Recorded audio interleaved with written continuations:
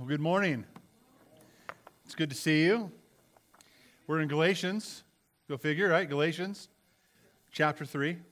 We are going to finish chapter 3 today, moving on to chapter 4 next week.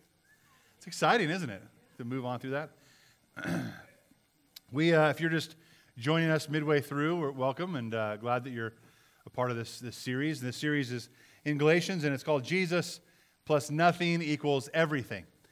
There was a group of people who wanted to try to add to the gospel message of Christ alone, that we are saved by grace through faith in Christ alone. And they wanted to add things to that from the Old Testament law given to Moses. And we're going to look into that a little more deeply today. One of the things I want us to think about as well is, as we look at Galatians, you're not finding some real immediate, emotional, practical things. It's not like, hey, this is what's going on, go do this differently. You know, we kind of get that encouragement sometimes. We can walk out, oh yeah, pep talk, I'm going now. This text is a rich, rich text. And what I hope is that we come to it for the fullness of it, and that when we're done, it has this ever-deepening impact on our lives and our theological view and understanding of God's ways as found in Scripture. That it should deepen that. And it's interesting, I had a student who went through this book with me in Sunday school, probably 10 years ago. I taught this, maybe a little less, 8 years ago. And it was similar, you know, we in structure, we probably took 20-some weeks on it instead of just the 13. But it impacted this student's life phenomenally. Like, to this day, this person still comes and says, Galatians, it's amazing. This is the gospel. You add anything to it, Jesus plus is no good. And in fact, there was a time when the student was approached by some other folks that called themselves Christians but behaved more like the Judaizers and were trying to add things to the gospel message. And he remembered, he's like, wait a minute, that sounds like Jesus plus. And see, the practicality of the richness and deepness and fullness of God's word is lived out in its entirety through our whole life. It's not always meant to be a quick fix as you walk out the door, amen? So I know that sometimes as we go through the text of Galatians, if you're looking for that quick fix, the next half hour, 45 minutes may be a little kind of like, oh, this is not getting me what I want.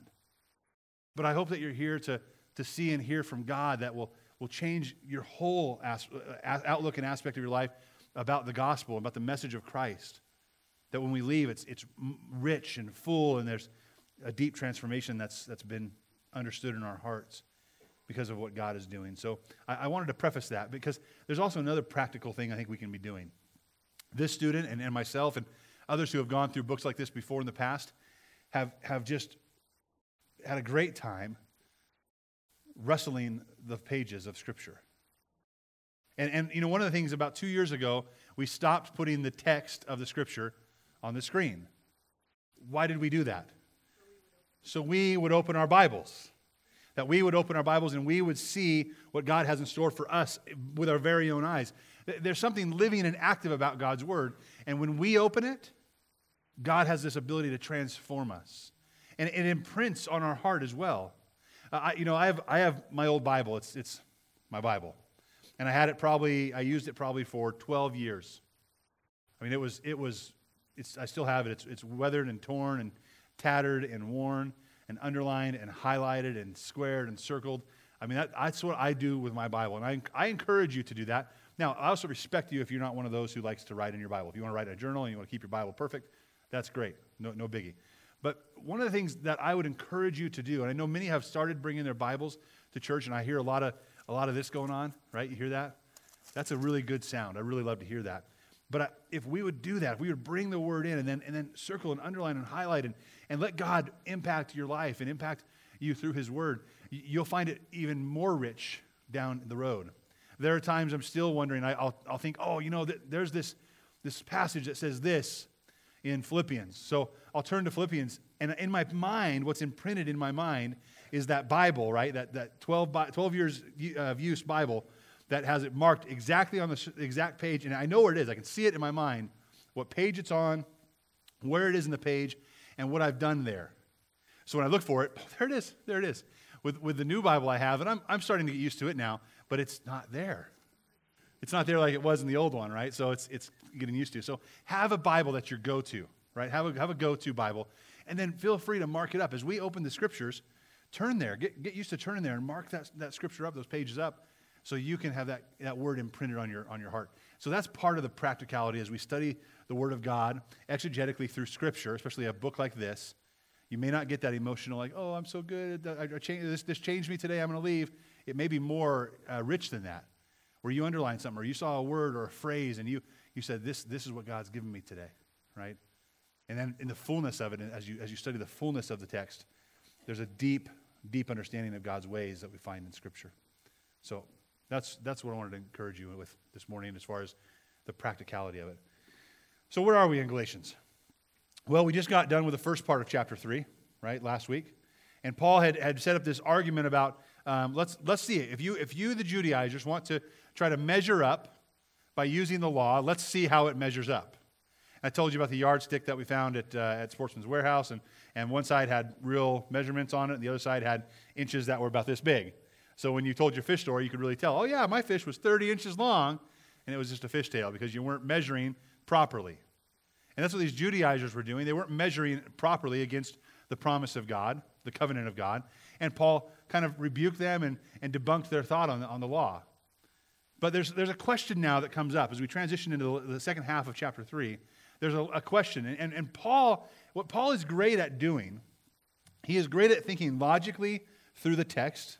He's great at thinking logically through doctrine and thinking logically about how this is going to be perceived and what arguments may be brought up because of it. He's an expert at that. So as he's writing this epistle, it's not like he sent a note to Galatia or to the churches in Galatia and then they sent a response back, right? This letter in fullness was sent. So he knows, he writes something, he says, well, I said this, and now they're going to say this. It's like a giant chess game for him. And then he counters again, says, and I know you're thinking this, and you'll ask this question, so I'll answer that question next. Oh, now you're thinking this, so now I'm going to answer that question next. And he keeps on answering the questions that he knows will come up once this letter hits the desk or table or household or synagogue of those places in Galatia. So he's thinking ahead, and that's what we can see today.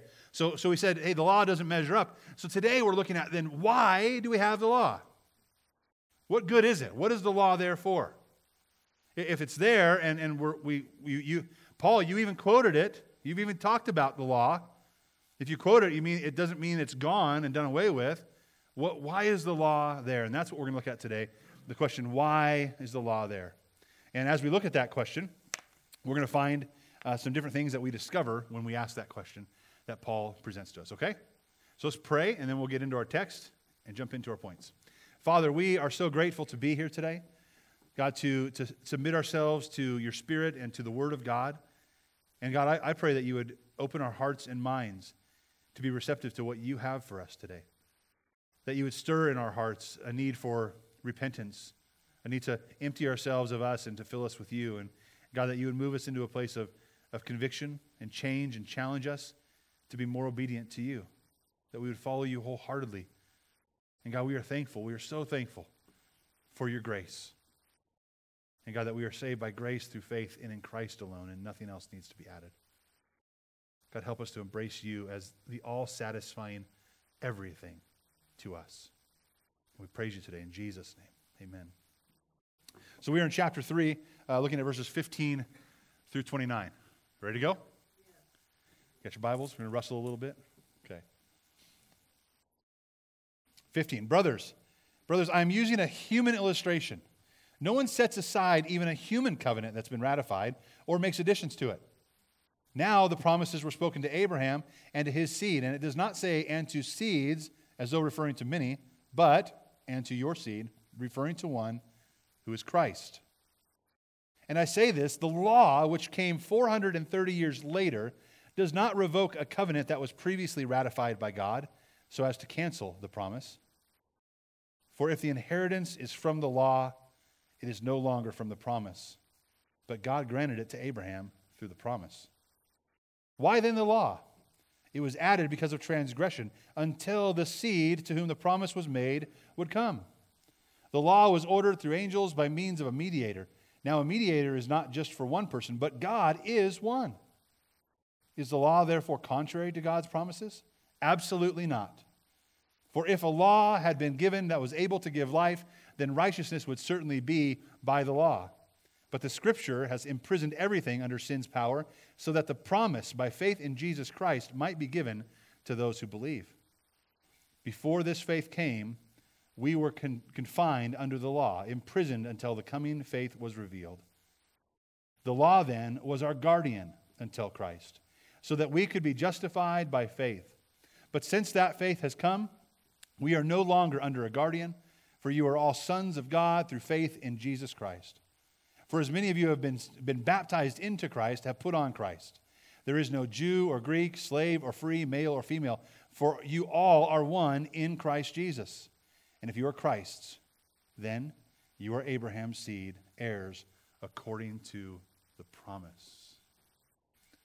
So today we're going to ask that question, why the law? And as we ask that question, we're going to see what we discover as we go through this text. The first thing we discover, number one, is this: that the law does not change the promise. The law does not change the promise or override the promise. We start in verse 15 and going through 18. He says, "Brothers, I am using a human illustration. No one sets aside a human covenant that's been ratified or makes additions to it. Now the promises were spoken to Abraham and to his seed, and he does not say, and to seeds, as though referring to many, but and to your seed, referring to one, who is Christ. And I say this, the law, which came 430 years later, does not revoke a covenant that was previously ratified by God so as to cancel the promise. For if the inheritance is from the law, it is no longer from the promise, but God granted it to Abraham through the promise." So let's look at this. Let's pick this apart. What we see is argued is the depth of God's covenant with Abraham and thus with us. And we need to understand that for in terms of covenant. And he says, let's use a human illustration. If we make a covenant, human to human, we don't nullify that. If it's been ratified, we don't change that. It doesn't just arbitrarily change. So what men have established as unchanging, how much more would God establish as unchanging his covenant? See, God's covenant is far deeper than my covenant with you, isn't it? That I'm a person, I'm a human, I'm a sinful at nature, right? So if I'm that way and I might break my word with you, that's a shame. But here we have God, and I'm not supposed to. The word is supposed to be, my word is my word, the covenant's the covenant. But here we have God, who is perfect and just and holy, who gives his word. How much more will he keep his than you and I, humans who shouldn't break theirs? When humans make a covenant, what Paul is saying, when humans made a covenant and ratified it, it cannot be set aside. It can't be changed. What's done has been done.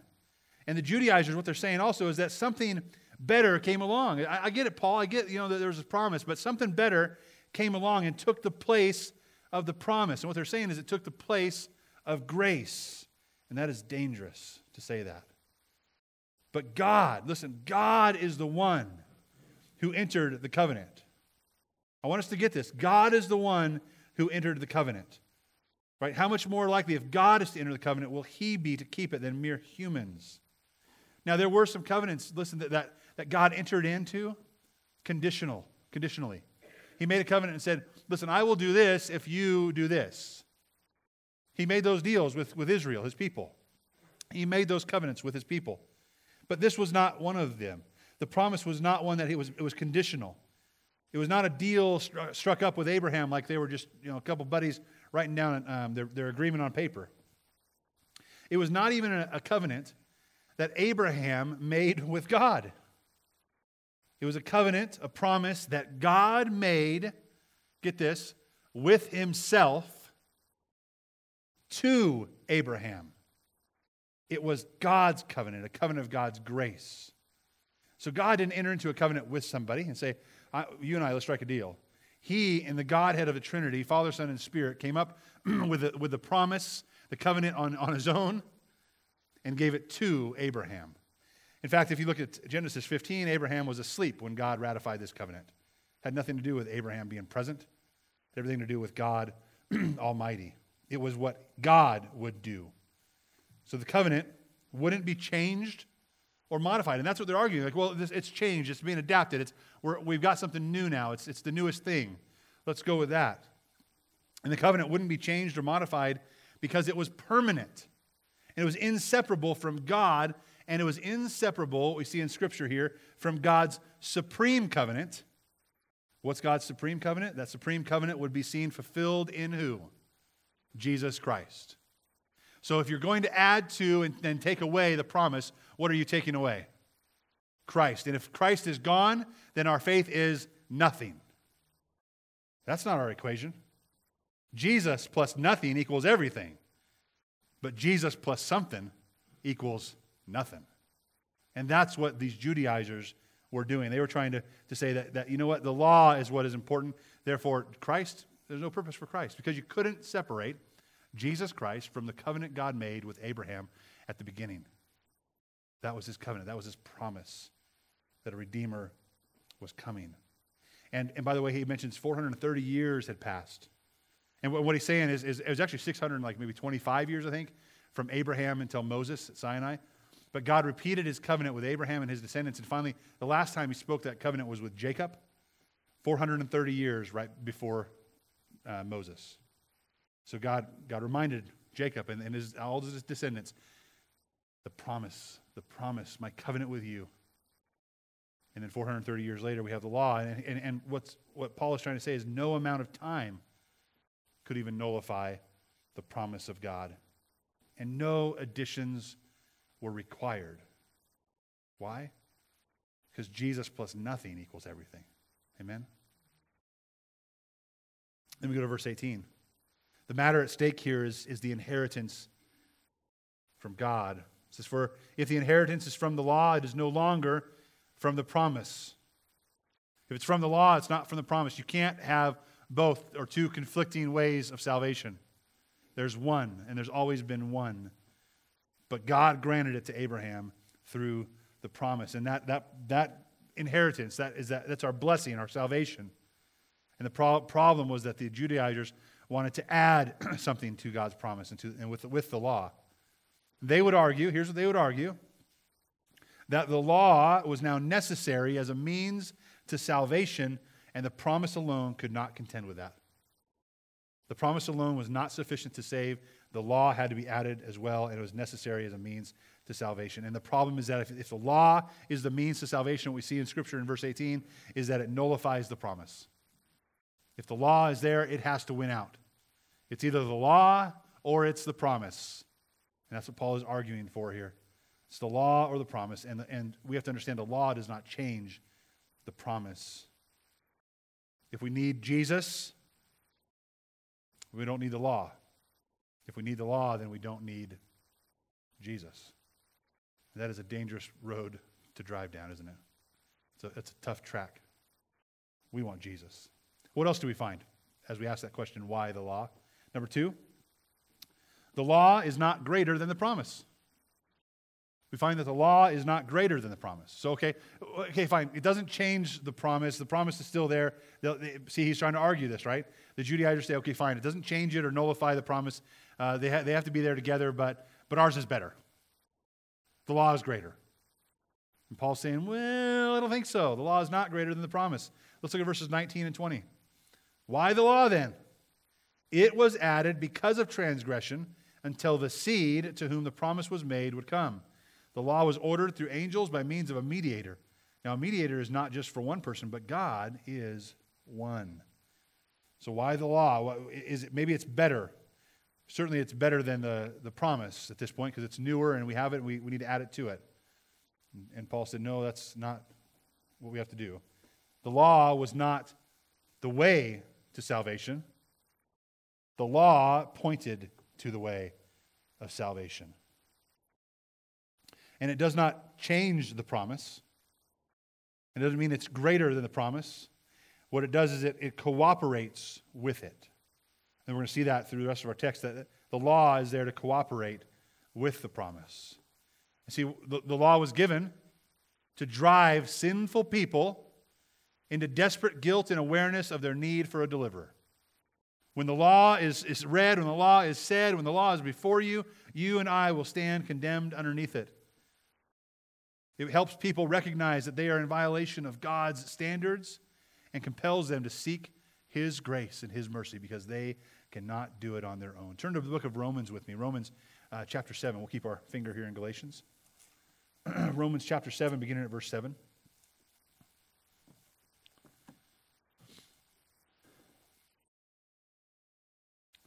Paul has a lot to say about this, by the way, in the book of Romans, and you can study further there on your own. Romans chapter 7, beginning in verse 7 and going through 8. It says, what should we say then? Is the law sin? Absolutely not. On the contrary, I would not have known sin if it were not for the law. For example, I would not have known what it is to covet if the law had not said, you shall not covet. And sin, then, seizing an opportunity through the commandment, produced in me coveting of every kind. For apart from the law, sin is dead. Apart from the law, sin is dead. There's no sin. I'm not wrong because there's no law telling me I'm wrong. But when you have the law, sin is very much alive and very much seen at the forefront, and we see ourselves for who we are. Do you remember last week what I talked about with this? We talked about this, right? I talked about my son, Wesley. And I talked about how as a parent, he's 2 years old, I talked about as a parent how we have to lay down the law, right? Uh-oh, sounds like what we're talking about. And what I say about my son, I said the way I correct him and the way I guide his heart is to first tell him that what he's doing is wrong. Because see, he doesn't quite get it. He probably knows and feels like, well, maybe I shouldn't have done that to my sister, but no one told me not to, right? And he did. Or whatever he might have done, right? The guy is just he's like a linebacker. He'll go to Bailey and just kind of grab her and just they'll fall over together. Like, I'm just going to take you out right now. But so whatever I have to do in correcting my son, I'll look at him or my wife will look at him and say, Wesley, you can't do this. That is wrong. Or that's bad. And remember the face I gave you last week? What my son did? He became condemned under the law. He kind of just tightens up and oh man. He may not even make a sound, but just the guilt all over his face. And now he has a corner, right? We have a staircase in our house up to a little open loft area, and it has a landing. So he'll do this, and then he'll run over to the stairs and get up on the landing and kind of look through the little ballast there and peek through and see if I'm watching or see if he's still wrong. Yeah, you're still wrong, right? You can't do that anymore. But that's what the law does. When you lay down the law, it convicts. It tells us we're wrong. We're cursed. We don't covet. Oh, I'm coveting. I'm wrong. And see, sin is alive because of the law. The law cooperates with the promise because when the law presents itself, it tells you and it tells me that we are wrong and in need of a Savior. And it points us not back to the law to fulfill it because we've already broken it. It points us to who? Jesus, the promise, and the grace that He offers us. God's ready to give us grace. And we still should be teaching God's moral standards. We should still be talking about God's morality. I said this last week that we have this civil law, and we have ceremonial law, and we have moral law. And the civil and ceremonial is what's dropped off and what's been fulfilled in Christ, and we can look at that and embrace it based on our own conviction or not. But the moral law of God does not change, and we don't abandon the moral law of God. Okay, and the moral law of God is written, I said, on the hearts of individuals. That we are created in the image of God with that image of morality stamped inside of us, whether we want to or not. But the law makes it very clear then. This is what is right, this is what is wrong. It doesn't just leave it up to instinct anymore. And I talked about in America how and in the world in a whole, right? The whole world has gone astray from the morality of God. They've embraced their own morals, their own standards, their own right and their own wrong. And what they say is, I'll do what I want to do, what feels best to me, as long as I'm not hurting somebody else. And they're dead wrong. But what you and I can't do, we're not going to be, in a sense, like, oh, you're being bad. We need to take a stand at least. I'm not going to be as passive as the world. I'm not going to be as passive as the world and say, listen, I don't really have an opinion about this. Yes, I do, because God has an opinion about this. And I'll be okay sharing that. And I want you to understand, people think it's all about judgment. These Christians are all about judgment. You know what was about judgment was the law. God's law was about judgment. And when God's law presented itself to me and to your heart, we stood condemned and cursed. But God is not a God who just says, I want you to feel condemned and cursed and stay that way. Ha, ha, ha. What does God do? What do I do with my son? I pull him off those stairs and I say, listen, I love you, but this is what's redeeming. This is what's right. This is what's wrong. And here's how we operate. Here's how we live. And here's how you can live securely as part of my family. And see, what does God do for you and for me when we're presented with the law, the moral code of God? He doesn't just leave us there to stand condemned underneath it. He points us with it to Jesus. He says, there's no way you can be good enough. But my son was. Run then to his grace and believe in faith that he is who he said he was, and let him fill you with his righteousness. Let him wrap you with his clothes, with his robe of righteousness. And be found in him, not having a righteousness of your own, because you don't have any, but a righteousness that comes by faith in Christ alone. Amen? That's what Jesus does. So as we take a stand, and I know it's politically incorrect to take a stand. I don't care. We have to do that. The Word of God is what we stand on. We have to take that stand. And as we take a stand, it's the law going out. The morality of God is seen. And maybe someone will see that they are under the law and under the curse and be drawn and pointed to Jesus. That's what we want, because that's what we got. I'm not perfect. I still fail under the law. But I live by grace through faith and in Christ alone. So can you.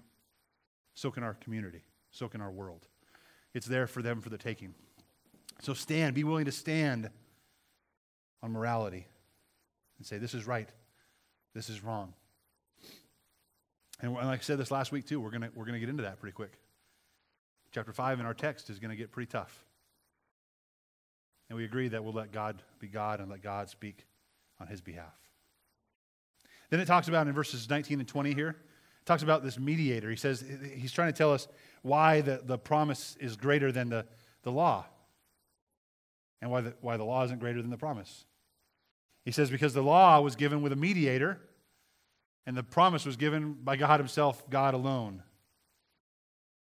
While God was the author and the giver of the law, and he was present with Moses at Mount Sinai when it was given, in some way, we see in the scripture, in some way not fully understood, both Acts and Galatians and Hebrews tell us that it was given by God to Moses through angels, through a mediator. There was something going on there that was different than when God gave the covenant to Abraham. God gave us the law, and then Moses gave the law to the people. He was a mediator, right? And God gave us the law, gave us law through mediators, but he gave Abraham the promise as a friend to friend. From the heart of God to Abraham and to all of us. For all nations that would exhibit faith and belief in Jesus Christ. So because one required a mediator, it wasn't quite as good as the one who said, this is God, stamping it with his word, his approval. And that's what Paul's making the argument of. Abraham received the covenant promise from God, but had no part in establishing it or keeping it. The responsibility of the covenant promise from God to Abraham was on God alone, and that's why the promise is greater than the law. So, the next question, okay, fine. What do we do with the law? What's the point? And he kind of talked about that. It's to show us that we're sinful. But what's the next point? Well, number 3 is this. The law, he says, is not contrary to the promise. Or it's not opposed to the promise. Let's look at verses 21 through 26. Is the law then, therefore, contrary to God's promises? Absolutely not. For if a law had been given that was able to give life, then righteousness would certainly be by the law. But the Scripture has imprisoned everything under sin's power, so that the promise by faith in Jesus Christ might be given to those who believe. Before this faith came, we were confined under the law, imprisoned until the coming faith was revealed. The law then was our guardian until Christ, so that we could be justified by faith. But since that faith has come, we are no longer under the guardian. For you are all sons of God through faith in Jesus Christ. Let's look into that. This word contrary. It can be translated opposed. So the law and the promise are not opposed to one another. God gave both the promise, and he gave, even through mediators, the law, and God is not working against himself. Paul wants to make sure people understand that. Listen, this is not a one or the other. This is both have to harmonize with each other because God is not working against himself. It has to be found in harmony. The law was not greater because it could not save and it could not give life. That's why it wasn't greater. And I want you to understand that if that position was held by the Judaizers, if they said, yes, the law was what gives life, the law is what leads to salvation, then it would be against the promise, because there are not multiple conflicting ways to salvation. If there were multiple avenues, multiple ways, conflicting ways to salvation, then God's grace and Christ's sacrifice would have been for nothing. And we saw that earlier in Galatians. It said Christ would have been crucified for nothing. If we can get righteousness through the law, let's do that. Why did Jesus have to go through what he did? Because life doesn't come through the law. Life comes through the promise. And that's because Jesus plus nothing equals everything. Turn back to Romans real quick. Romans chapter 9. Now that you've warmed up and you've been there once before. Romans chapter 9, beginning in verse 30.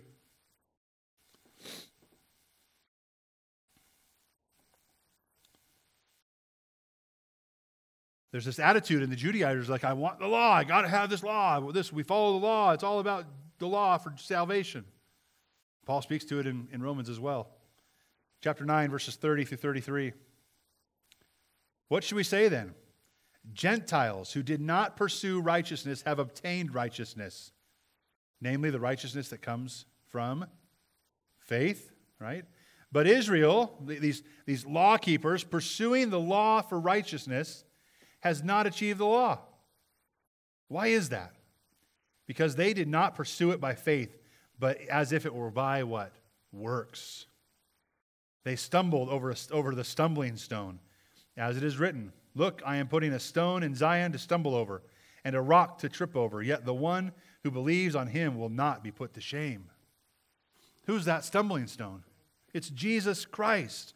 And see, it was this pursuing and this worshiping of the law that led Israel and led these Judaizers and could lead us into this self-righteous religion of works, resulting in rejecting of Christ, who was a stumbling block, a stone thrown right out there for us to trip over. Still, they rejected him.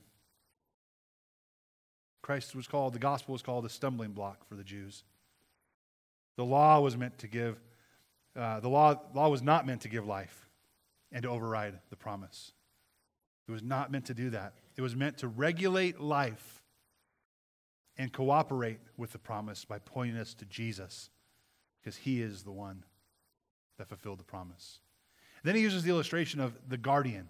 If we look at this illustration of the guardian in verse 24 of Galatians, back in chapter 3, it says, the law then was our guardian until Christ.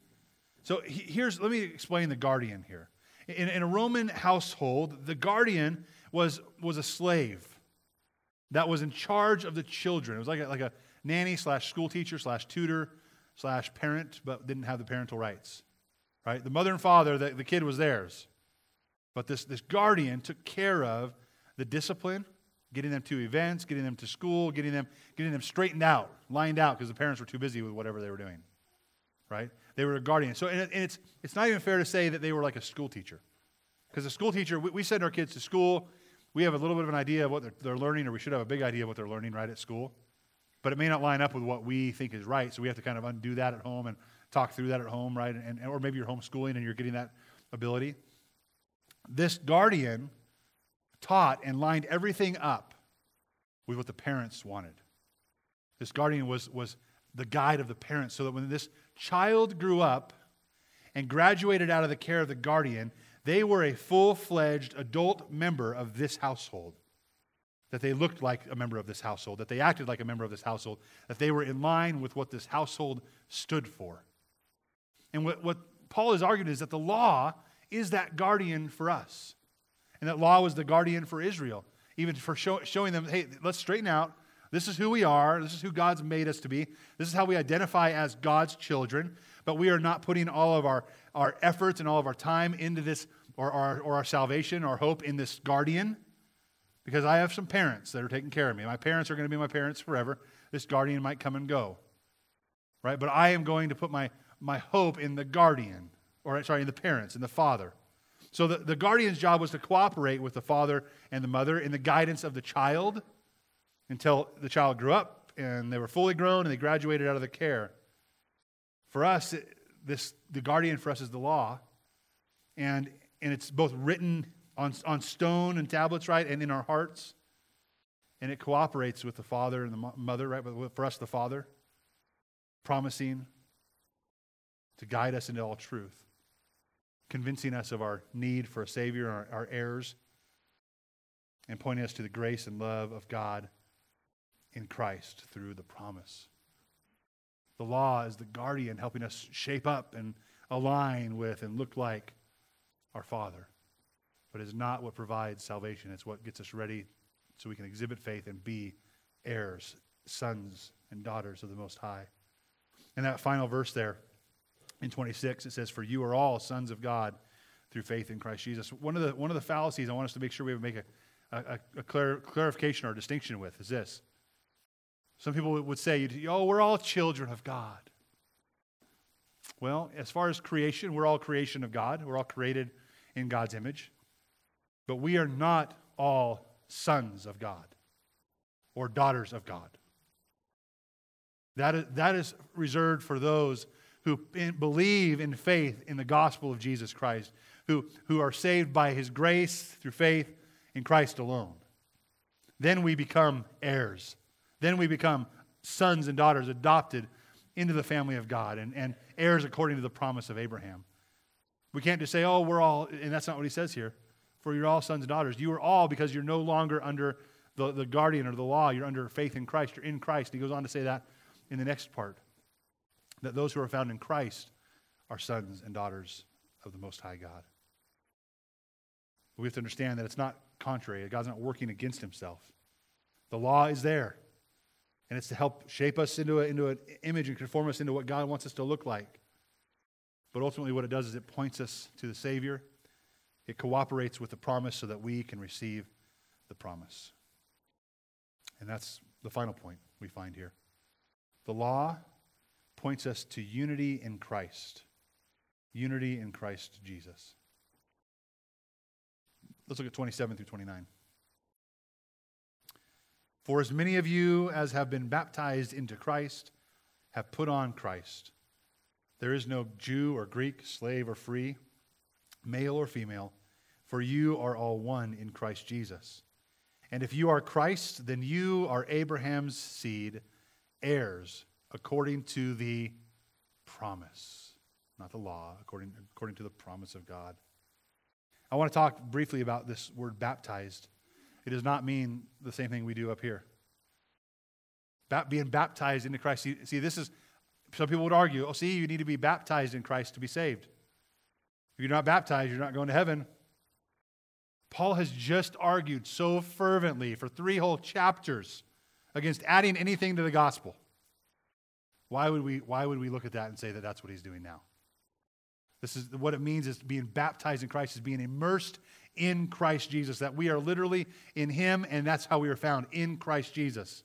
That I am not looking at a righteousness of my own, look at me, look how good I am, that I had to empty myself and let Him fill me up and wrap me with His robe.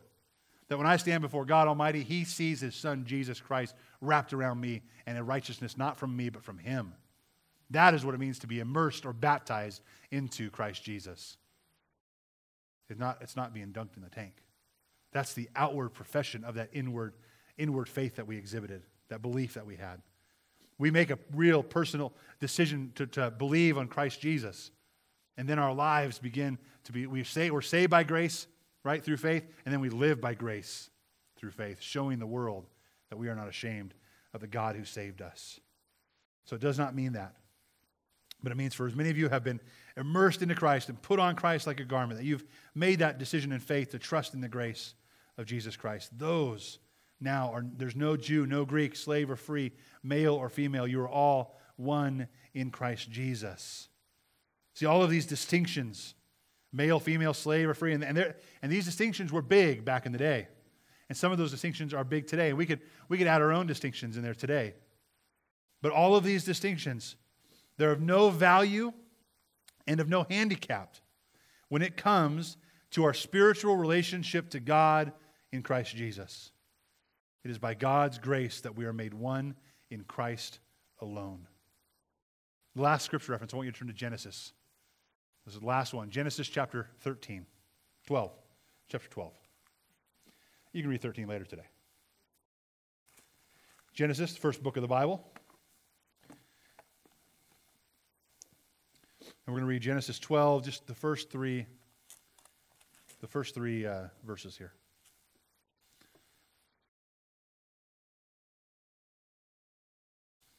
The Lord said to Abram, "Go out from your land, from your relatives and your father's house, to the land that I will show you. I will make you into a great nation. I will bless you and make your name great, and you will be a blessing. I will bless those who bless you. I will curse those who treat you with contempt." Last part of verse 3. "And all the peoples on earth will be blessed through you." Now, that's not the lovey-dovey, oh, everyone's going to be a child of God.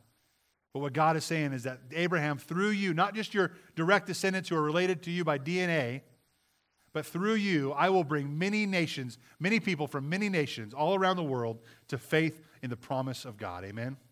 That's what God does. That's what the promise does, is it unites.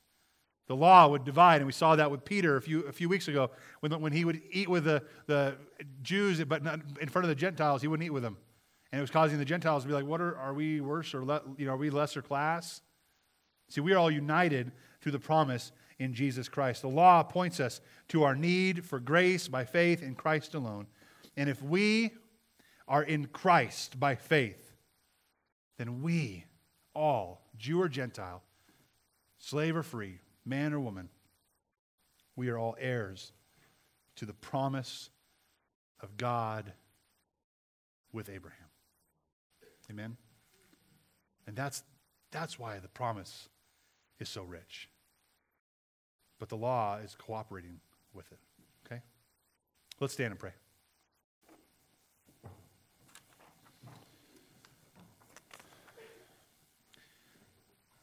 Father, we are so humbled and grateful for the grace you have given us. We're humbled by even the condemnation or curse we feel under the law. And as we feel that, as we feel the need for a Savior, we are so grateful that you have provided that in Christ Jesus. We ask that you would move us more and more into obedience and in line with you and your word. We want to look like the body, the church that you have called us to be. Not one that's clinging to the law for salvation, but one that holds to your standards because you are glorious and great. And one that is saved by grace through faith in Christ alone. We thank you for that. We worship you today in Jesus' name. Amen. Well, as we close, it's always an opportunity to respond. And I'll be up front, and if you'd like to pray, I'd love to pray with you if you need someone to pray with. Maybe you need to grab the person next to you and say, I need you to pray with me.